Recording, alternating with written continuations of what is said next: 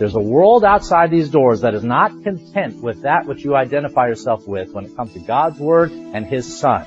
And the world outside these doors will look to remove or modify, erase, or displace your religious, your Christian attributes. The question we need to ask is the world succeeding? Have the claws of the world found its way into your life, into your flesh? Has Babylon got you? And if so, what are you going to do about it? How should we respond? How should God's people respond? Well, that is what we're going to see in the life of Daniel. For the prophet Daniel, living in Babylon could not have been easy. Daniel was a stranger in a strange land, and he had to live and act accordingly. In part 1 of our new series, we'll consider the prophet's difficult situation. This morning on the way to church, I noticed a flock of birds. We were driving in, I noticed the flock just kind of fly right over the pavement there. Now, how did I know that they were birds and not something else? How did I know when I looked up that they were birds and they weren't sheep, they weren't cows, they weren't pigs? Well, I knew they were birds because I looked at their attributes. I looked at the birds and I saw things that told me that these were birds. Number one, they were flying. Their behavior was an identifier that told me what type of creature it was. Beyond that, I looked at the bird and I saw things like wings and feathers and beaks, distinctives, characteristics that are found really only in birds, and not so much in the pigs and the cows and the sheep and the like. So I looked at the attributes to identify the creature. With that said, what would have happened if you were to remove a creature's attributes? What if you took those attributes away, perhaps replace them with something else? What happens if all the attributes that make a creature or an individual distinct were removed, or erased, or modified? At the very least, it's a lot harder to identify the creature or the individual. In today's passage, King Nebuchadnezzar is going to conquer a people who have certain identifiers, characteristics, attributes, and he's going to attempt to remake them. He's going to look to take one set of attributes and characteristics, flush them down the drain, and replace them with another set of characteristics forged in the fires of Babylon. You see, the king in Daniel chapter 1, he looks at those that he's brought into his land. And he doesn't want men and women who retain their foreign priorities and principles. He wants those who will adapt his, who will be more like him. So this meant, as we're going to see in Daniel 1, this meant that upon conquering the Israelites, or those of Judah, upon conquering them, King Nebuchadnezzar is going to decree that everything about them must change. In Daniel 1, this pagan, depraved, fallen king of a pagan, depraved, fallen land is going to attempt to reprogram or replace the attributes of God's people with those of the world, with those of Babylon, so to speak. Well, as we talked about last week, the strategy of Babylon, so to speak, has not changed. Babylon's still crouched at the door of God's people, looking to remake it, looking to change it. There's a world outside these doors that is not content with that which you identify yourself with when it comes to God's Word and His Son. And the world outside these doors will look to remove or modify, erase, or displace your religious, your Christian attributes. With the best, a watered-down version of these things, and at the worst, they'll look to remove them altogether. The question we need to ask is the world succeeding? Have the claws of the world found its way into your life, into your flesh? Has Babylon got you? It's another way I talk about these things. And if so, what are you going to do about it? How should we respond? How should God's people respond? Well, that is what we're going to see in the life of Daniel. A response to what it is like when godly people say in the midst of a pagan culture that we will not change, that we will hold to the attributes that make us who we are. If my identity, if my nature is that of Christ, if I have been remade, the world will not remake me in their image. I will be conformed into the word and image of Christ. We have to have the same approach as Daniel, so it helps us to study. All right, if you would, let's return to the first two verses from today's reading, because the first two verses help frame this concern that we might have against the scriptural backdrop. We'll look at the first two verses, and then we'll proceed through the text. In the third year of the reign of Jehoiakim, king of Judah, Nebuchadnezzar, the king of Babylon, came to Jerusalem and besieged it. And the Lord gave Jehoiakim, king of Judah, into his hand. You could have a full stop, double underline in that. This is not a coincidence. This is not happenstance. This is not an accident. The Lord gave Jehoiakim, king of Judah, into the hand of Nebuchadnezzar, with some of the articles of the house of God, which he carried into the land of Shinar to the house of his God, lowercase g, and he brought the articles into the treasure house of his God. All right, let's talk a little bit more about the historical context of today's passage.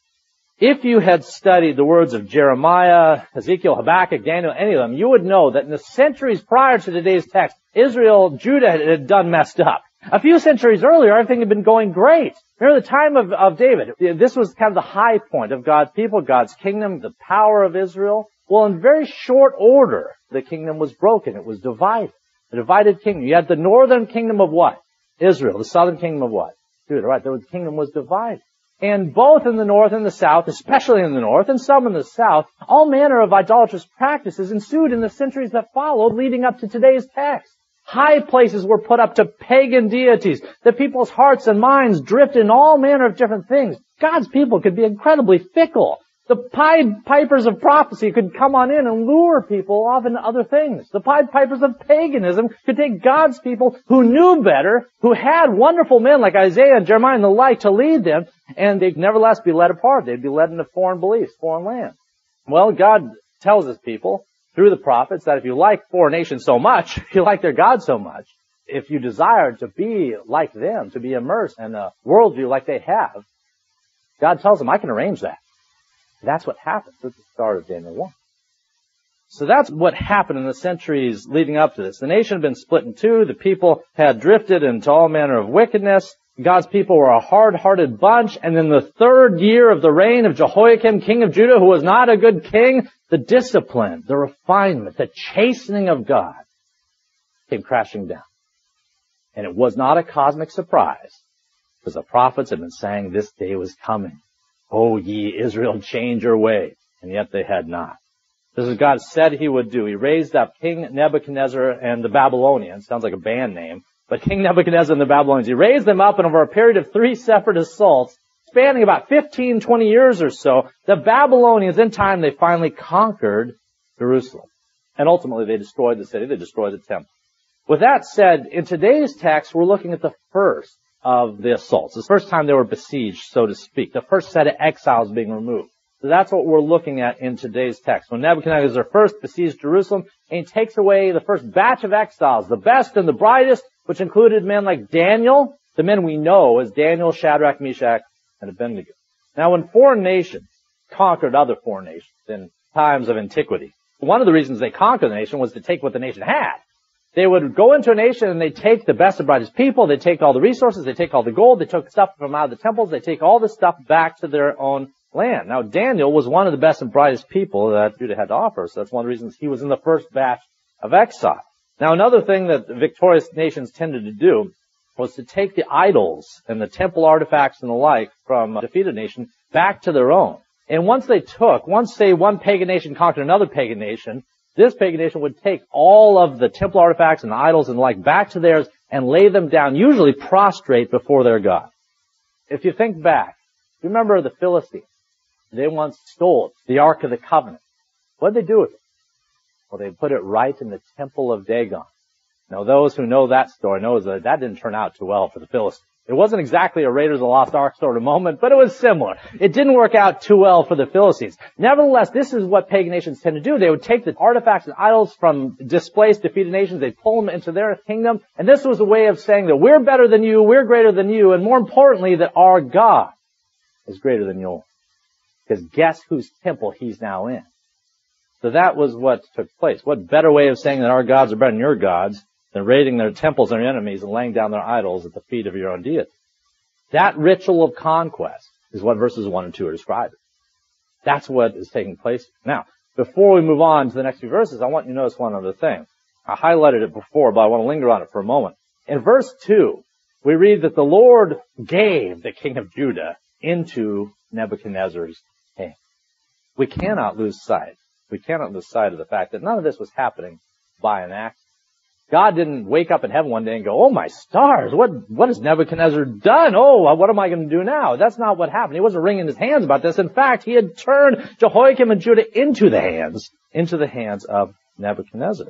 The greatest calamity that Jerusalem ever faced, at least up to that point, the greatest calamity that Jerusalem had ever faced came about because God brought it about. The greatest calamity that God's people, God's children, His elect, ever faced came about because God brought it about. Why? Why? And we'll get into that here in a few moments, but I'll say this much. God allowed his own city, his own temple to be razed to the ground. If that doesn't tell you about the lengths that he's willing to go to judge sin and to reconcile sinners, then you'll never understand Calvary. The lengths God is willing to go. God can and does use circumstances you would never expect, like bring the Babylonians into Jerusalem in order to bring about great and wonderful ends. Let's look at verses 3 through 7 now. Verse 3. Then the king, this is Nebuchadnezzar, instructed Ashpenaz, the master of his eunuchs, to bring some of the children of Israel and some of the king's descendants and some of the nobles, young men in whom there was no blemish, good-looking, gifted in all wisdom, possessing knowledge and quick to understand, who had the ability to serve in the king's palace, and whom they might teach the language and the literature of the Chaldeans. And the king appointed for them a daily provision of the king's delicacies and of the wine which he drank. And for 3 years they were trained, so at the end of that time they might serve before the king. Now among those were the sons of Judah, Daniel, Hananiah, Mishael, and Azariah. And to them the chief of the eunuchs gave names. He gave Daniel the name Belteshazzar, to Hananiah Shadrach, to Mishael Meshach, and to Azariah Abednego. All right, as we said before, after the first assault of Jerusalem, the Babylonians not only took the city's things, but it took the city's people. However, when they took the city's people, they didn't just go look for the village idiot. They didn't just take anybody up. They went and sought the best. They wanted the rocket scientists, so to speak, of this century. They wanted the best and the brightest. Verse 4 says that they were looking for those who were gifted in wisdom and knowledge and quick to understand. Now, the young man that we know is Daniel. Evidently, he fit the bill. Daniel, Shadrach, Meshach, and Abednego, they fit the bill. However, when they were taken and moved into Babylon, although they were certainly provided for with food that even the king ate, even though they were provided for in Babylon, were they left to find their own way in Babylonian society? Were they left alone? Well, not in the least. We discussed earlier, not in the least.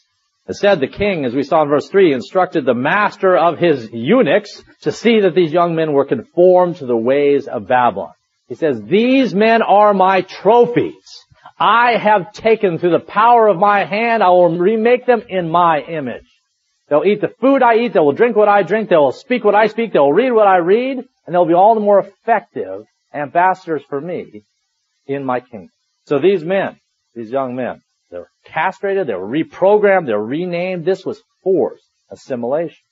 Now, with regard to their names, in verses 6 through 7, we see again that their previous Jewish names, their Hebrew names, which all had special significance to Yahweh, to the God of Israel, they were all repurposed, because that's one of the things you do. When you want to change a person's identity, at least in this era, what you started with was you changed their name. This is a concept that even has a good biblical foundation. Saul became Paul and the like. Well, that's what happened here. In order to identify this person is changed, they are to be renamed. So their names were repurposed to have pagan meanings where they once had good, solid biblical meaning. For example, the name Azariah, which meant God has helped in Hebrew. God has helped. What a great name. It was a change to Abednego, which means servant of the god Nebo. We go through the other names, but it's all the same. Hebrew solid biblical names that espouse something about the attributes of God and his relationship to the people were changed to have pagan, wicked meanings and purposes. So you have new names, you have new language, you have new everything. Now this concept is no different. You take away nothing else today. Take away this. This concept of the world looking to remake the Christian in our church age, to make the Christian in the image of the world, this isn't changed. The world outside these doors isn't neutral to what goes on inside these doors.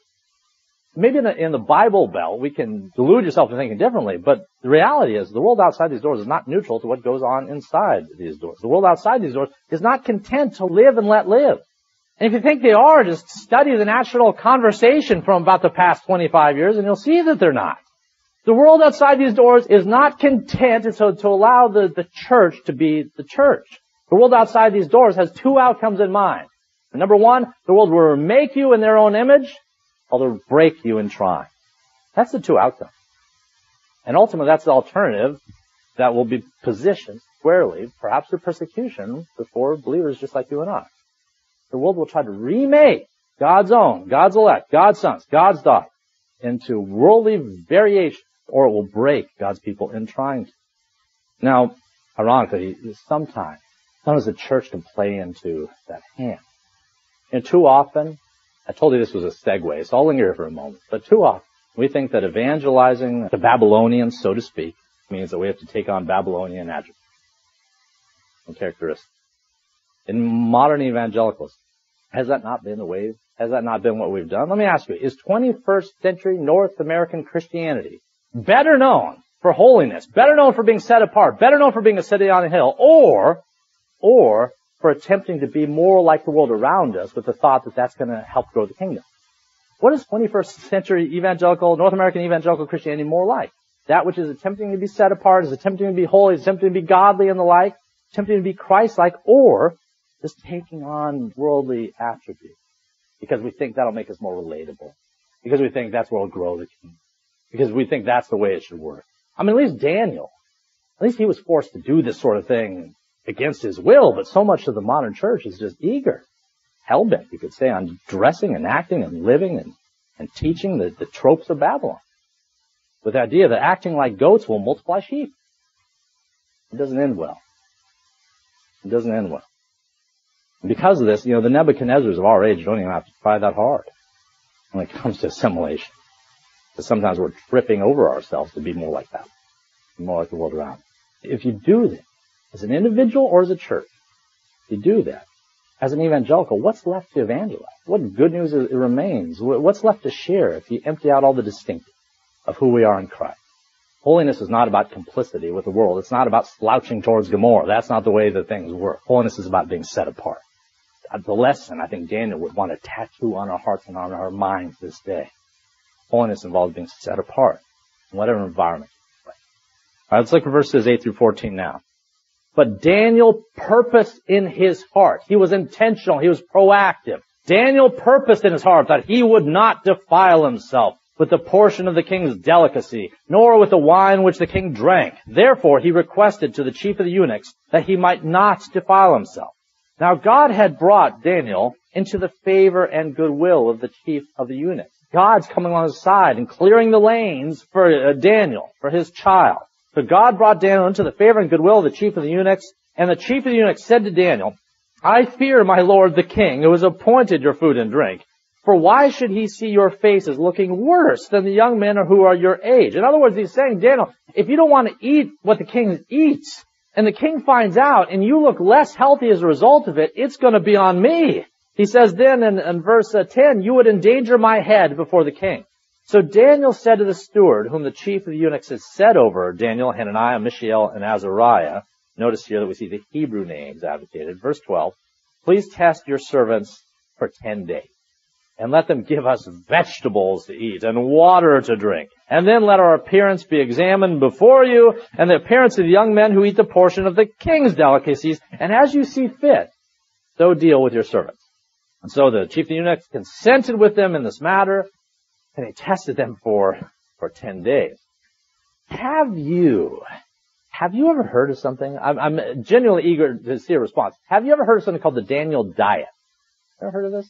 Well, I see a couple hands. I didn't know this existed. Apparently I don't drift into the weight loss section of the bookstore all that much, but there's this thing out there called the Daniel diet. This is the worst hermeneutic of all time. The Daniel diet. And the Daniel diet presumes to look at the same verses we just read and say it's all about health and nutrition. That's what we're supposed to extract here. That vegetables and water, less carbs and the like, that's what this text is about. In other words, the takeaway, and some have when they look at these verses, is that it's not so much about how to live as holy, set-apart people. It's how to reject carbs and saturated fat. Now, eating less carbs may be a good plan. I'm trying. Maybe a good plan. But that's not the focus of the passage. For the love of Pete, that's not the focus. To put it simply here, Daniel's focus here we should not extract a brand new diet as a result of looking at this text. Daniel's request for vegetables and water wasn't the advent of some new breakthrough in science. It was because he didn't want to defile himself by eating of the same food as the king of Babylon. Daniel was concerned about being set apart. He was concerned about holiness, not having a trim physique. Now, were there other foods? Were there certain foods that were holy and some that weren't? Could that have been the reason? Could Daniel have said, well, these foods aren't prepared the way that our law said they'd be prepared. We can't eat certain things. May that have been the reason why he didn't want to defile himself? Possibly. A lot of scholars think that's the case. I don't want to explore that at great length for time here. But at the end of the day, I think that Daniel's main point, his main reason for this request, and his main reason for making his stand was to say that God alone is the provider and sustainer of life. The king thought he was going to provide from his own table and sustain the life and growth and the foundation of these young men. By rejecting that, I think Daniel is saying here that God alone is my provider, my sustainer. Even if I have to eat just vegetables and water, which sounds dreadful to me, even if I have to eat that, he says that'll be enough. He says that which you would ordinarily not think would result in more robust strength and fitness and the like, that God will use even this. And so he says, test it. Try it out. You'll find it's true. Rejecting the king's food is one way to demonstrate that God alone was his provider and his sustainer. Okay, let's look at verses 15 through 17 to see how that turned out. Verse 15. And at the end of 10 days, their features, meaning the features of these young men, appeared better and fatter in flesh than all the young men who ate the portion of the king's delicacies. Thus the steward took away their portion of delicacies and the wine they were to drink, and he gave them vegetables. And as for these 4 young men, God gave them knowledge and skill in all literature and wisdom. Notice it's God who does it. Nebuchadnezzar wanted to train them and teach them and the like, but God gave them knowledge and skill in all literature and wisdom, and Daniel had understanding in vision and in dreams. Now when Daniel made his initial request, as we discussed a few moments ago, the chief of the eunuchs thought he was crazy. Vegetables and water don't make you more healthy, at least in isolation. They certainly don't make you bigger or fatter, but at the end of the 10 days, that's what happened. Daniel and his cohorts here, Daniel and his friends were stronger, were more fit, healthier of skin and complexion than those who were eating the richest foods in the world at that time. Contrary to expectations, if you're standing back and just observing this, contrary to expectations, God did something that defied what the chief of the eunuchs would have thought would have occurred, and God honored Daniel's faith and brought about an outcome that no one would have seen coming. That's one tiny way in which God is going to preserve and sustain those faithful few, that faithful remnant living in exile. We're going to see a fiery furnace a few chapters from now. We're going to see a lion's den. Guess what? God is going to preserve them there too. God, although he's allowed and permitted and decreed his people to go into exile, he would not leave them alone. There are things great and things small. God would intervene at every corner for the welfare of those that he loved. Now, another way that God intervened was he gave his people gifts. He gave them certain gifts and skills in areas of literature, wisdom, visions, and dreams. Now, those gifts, especially with regards to visions and dreams, are going to come in very handy next week when we study chapter 2. We're going to see very interesting how these gifts are put to use. But with our remaining verses, let's look at verses 18 through 21 now. Verse 18. Now at the end of the days, when the king had said that they should be brought in, this is 3 years later, at the end of the days when the king said they should be brought in, the chief of the eunuchs brought them in before Nebuchadnezzar. Then the king interviewed them. How forbidding that must have been. The king interviewed them, and among all those they interviewed, none was found like Daniel, Hananiah, Mishael, and Azariah. Therefore they served before the king. And in all matters of wisdom and understanding about which the king examined them, he found them 10 times better than all the magicians and astrologers who were in his realm. Then Daniel continued for the first year of King Cyrus. All right, after this period of re-education had gone by, Daniel and the others, they were brought before the king in order that the king himself might test them, might question them. These men, remember, they were considered trophies from his previous conquests. And after the chief of the eunuchs had polished these trophies, so to speak, the king wanted to recline and sit back and see how these men had been remade in the image of himself, really. So that's his desire here. And he wanted to see what kind of value. What would they bring now that they'd been kind of polished and buffed, and now that they understood more of Babylonian culture and the arts and literature and all that sort of thing? What kind of value would they bring to his kingdom? What sort of assets were they going to be? Well, verse 20 says that in matters of wisdom and understanding and the like, these young men, they were 10 times better than all the magicians, all the eggheads in all of Babylon. Despite eating nothing but vegetables and water, despite undergoing forced castration, despite re-education, despite assimilation, despite conditions and circumstances you wouldn't wish on your worst enemy, God's people came out stronger at the end. God was with them. He preserved them. Every bit as much as God preserved Noah and his family in the midst of an ark and the raging waters thereout. God preserves his people in hardship. If it's true of them, it's true of us too. The hardships we might be undergoing are probably different. I hope a lion's den isn't in our future, so it's probably a little bit different than what Daniel and his colleagues underwent here. But nevertheless, God preserves His own, particularly when we trust in Him. When we trust in Him, He loves to validate our faithfulness. He loves to validate our prayer life. He loves to do these. In the case of Daniel and his friends, in the midst of terrible circumstances, He saw them through. And they were stronger than all the other men of Babylon combined at this point. And that's where chapter 1 closes. It says that Daniel, he continued to thrive until the first year of Cyrus. That's 66 years later. Daniel would spend effectively his whole life in this circumstance. Sometimes we complain if we spend a week in a miserable circumstance, or a month, or a season. Daniel spent effectively his whole life in this setting. And yet God preserved him. As we look to wrap up this morning, let me offer a closing exhortation. Sometimes the book of Daniel is preached with the emphasis that you and I should dare to be a Daniel. Should dare to be a Daniel. In other words, sometimes today's text is preached as a moralism. And that's dangerous. It's not bad to look at Daniel and say, yes, he did some things and he had some behaviors that we should emulate. And yet, if that's all we see when we come to the book of Daniel is how strong Daniel was, we're missing the point. The book of Daniel is not about Daniel. Who's it about? Well, it's about God, like every other book. At the very start of chapter 1, we read that God gave Judah. He gave Daniel, Shadrach, Meshach, and Abednego the light. He gave them over to Babylon. Right from the very start, God is the main mover of everything that happened in chapter 1, and it's going to be true in chapter 2, 3, and on through the book. On through all the scriptures. And what we see in Daniel is that a lot of times things happen that I can't imagine Daniel himself was a big fan of. Lions' dens, fiery furnaces, the forced castration, assimilation, all this. This is bad. I mean, there's no other way. You can't put a shiny smile on this. This is bad stuff. And yet, again, God was with them. And more to the point, He decreed that those things would happen. That can be the hardest thing for us. We like the idea God's with us in times of trouble. What we like less is the idea that He appointed the time of trouble. That's where our theology gets a little bit shaky. Sometimes God will decree things that we as a people or as a church don't like. But God knows that what we don't like can be what we most need. God's people had gone astray. They needed correction. And as we said, the Babylonian exile should tell us a lot about the lengths that God is willing to go to discipline, judge if need be, but ultimately to reconcile His people. Because if God was willing to see His own temple destroyed in doing so, if He was willing to see His own city destroyed, His own temple destroyed, His stuff hauled off to Babylon, if God was willing to do that, if God was willing to do that with regard to His own nation, why would any nation or any people think they could escape a similar outcome when they've turned away from it?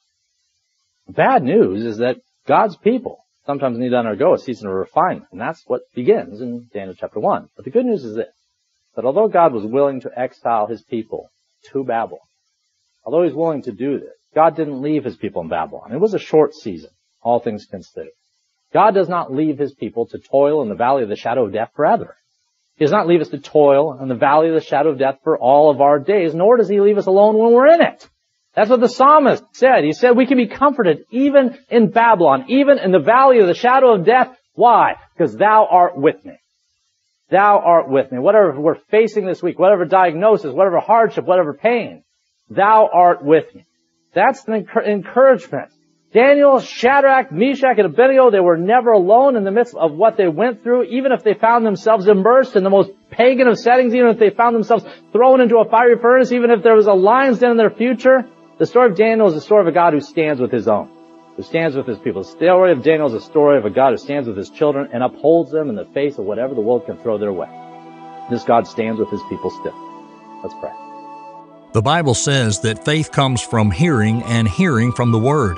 If today's sermon's been helpful or encouraging for you, then check back tomorrow for another study of God's Word.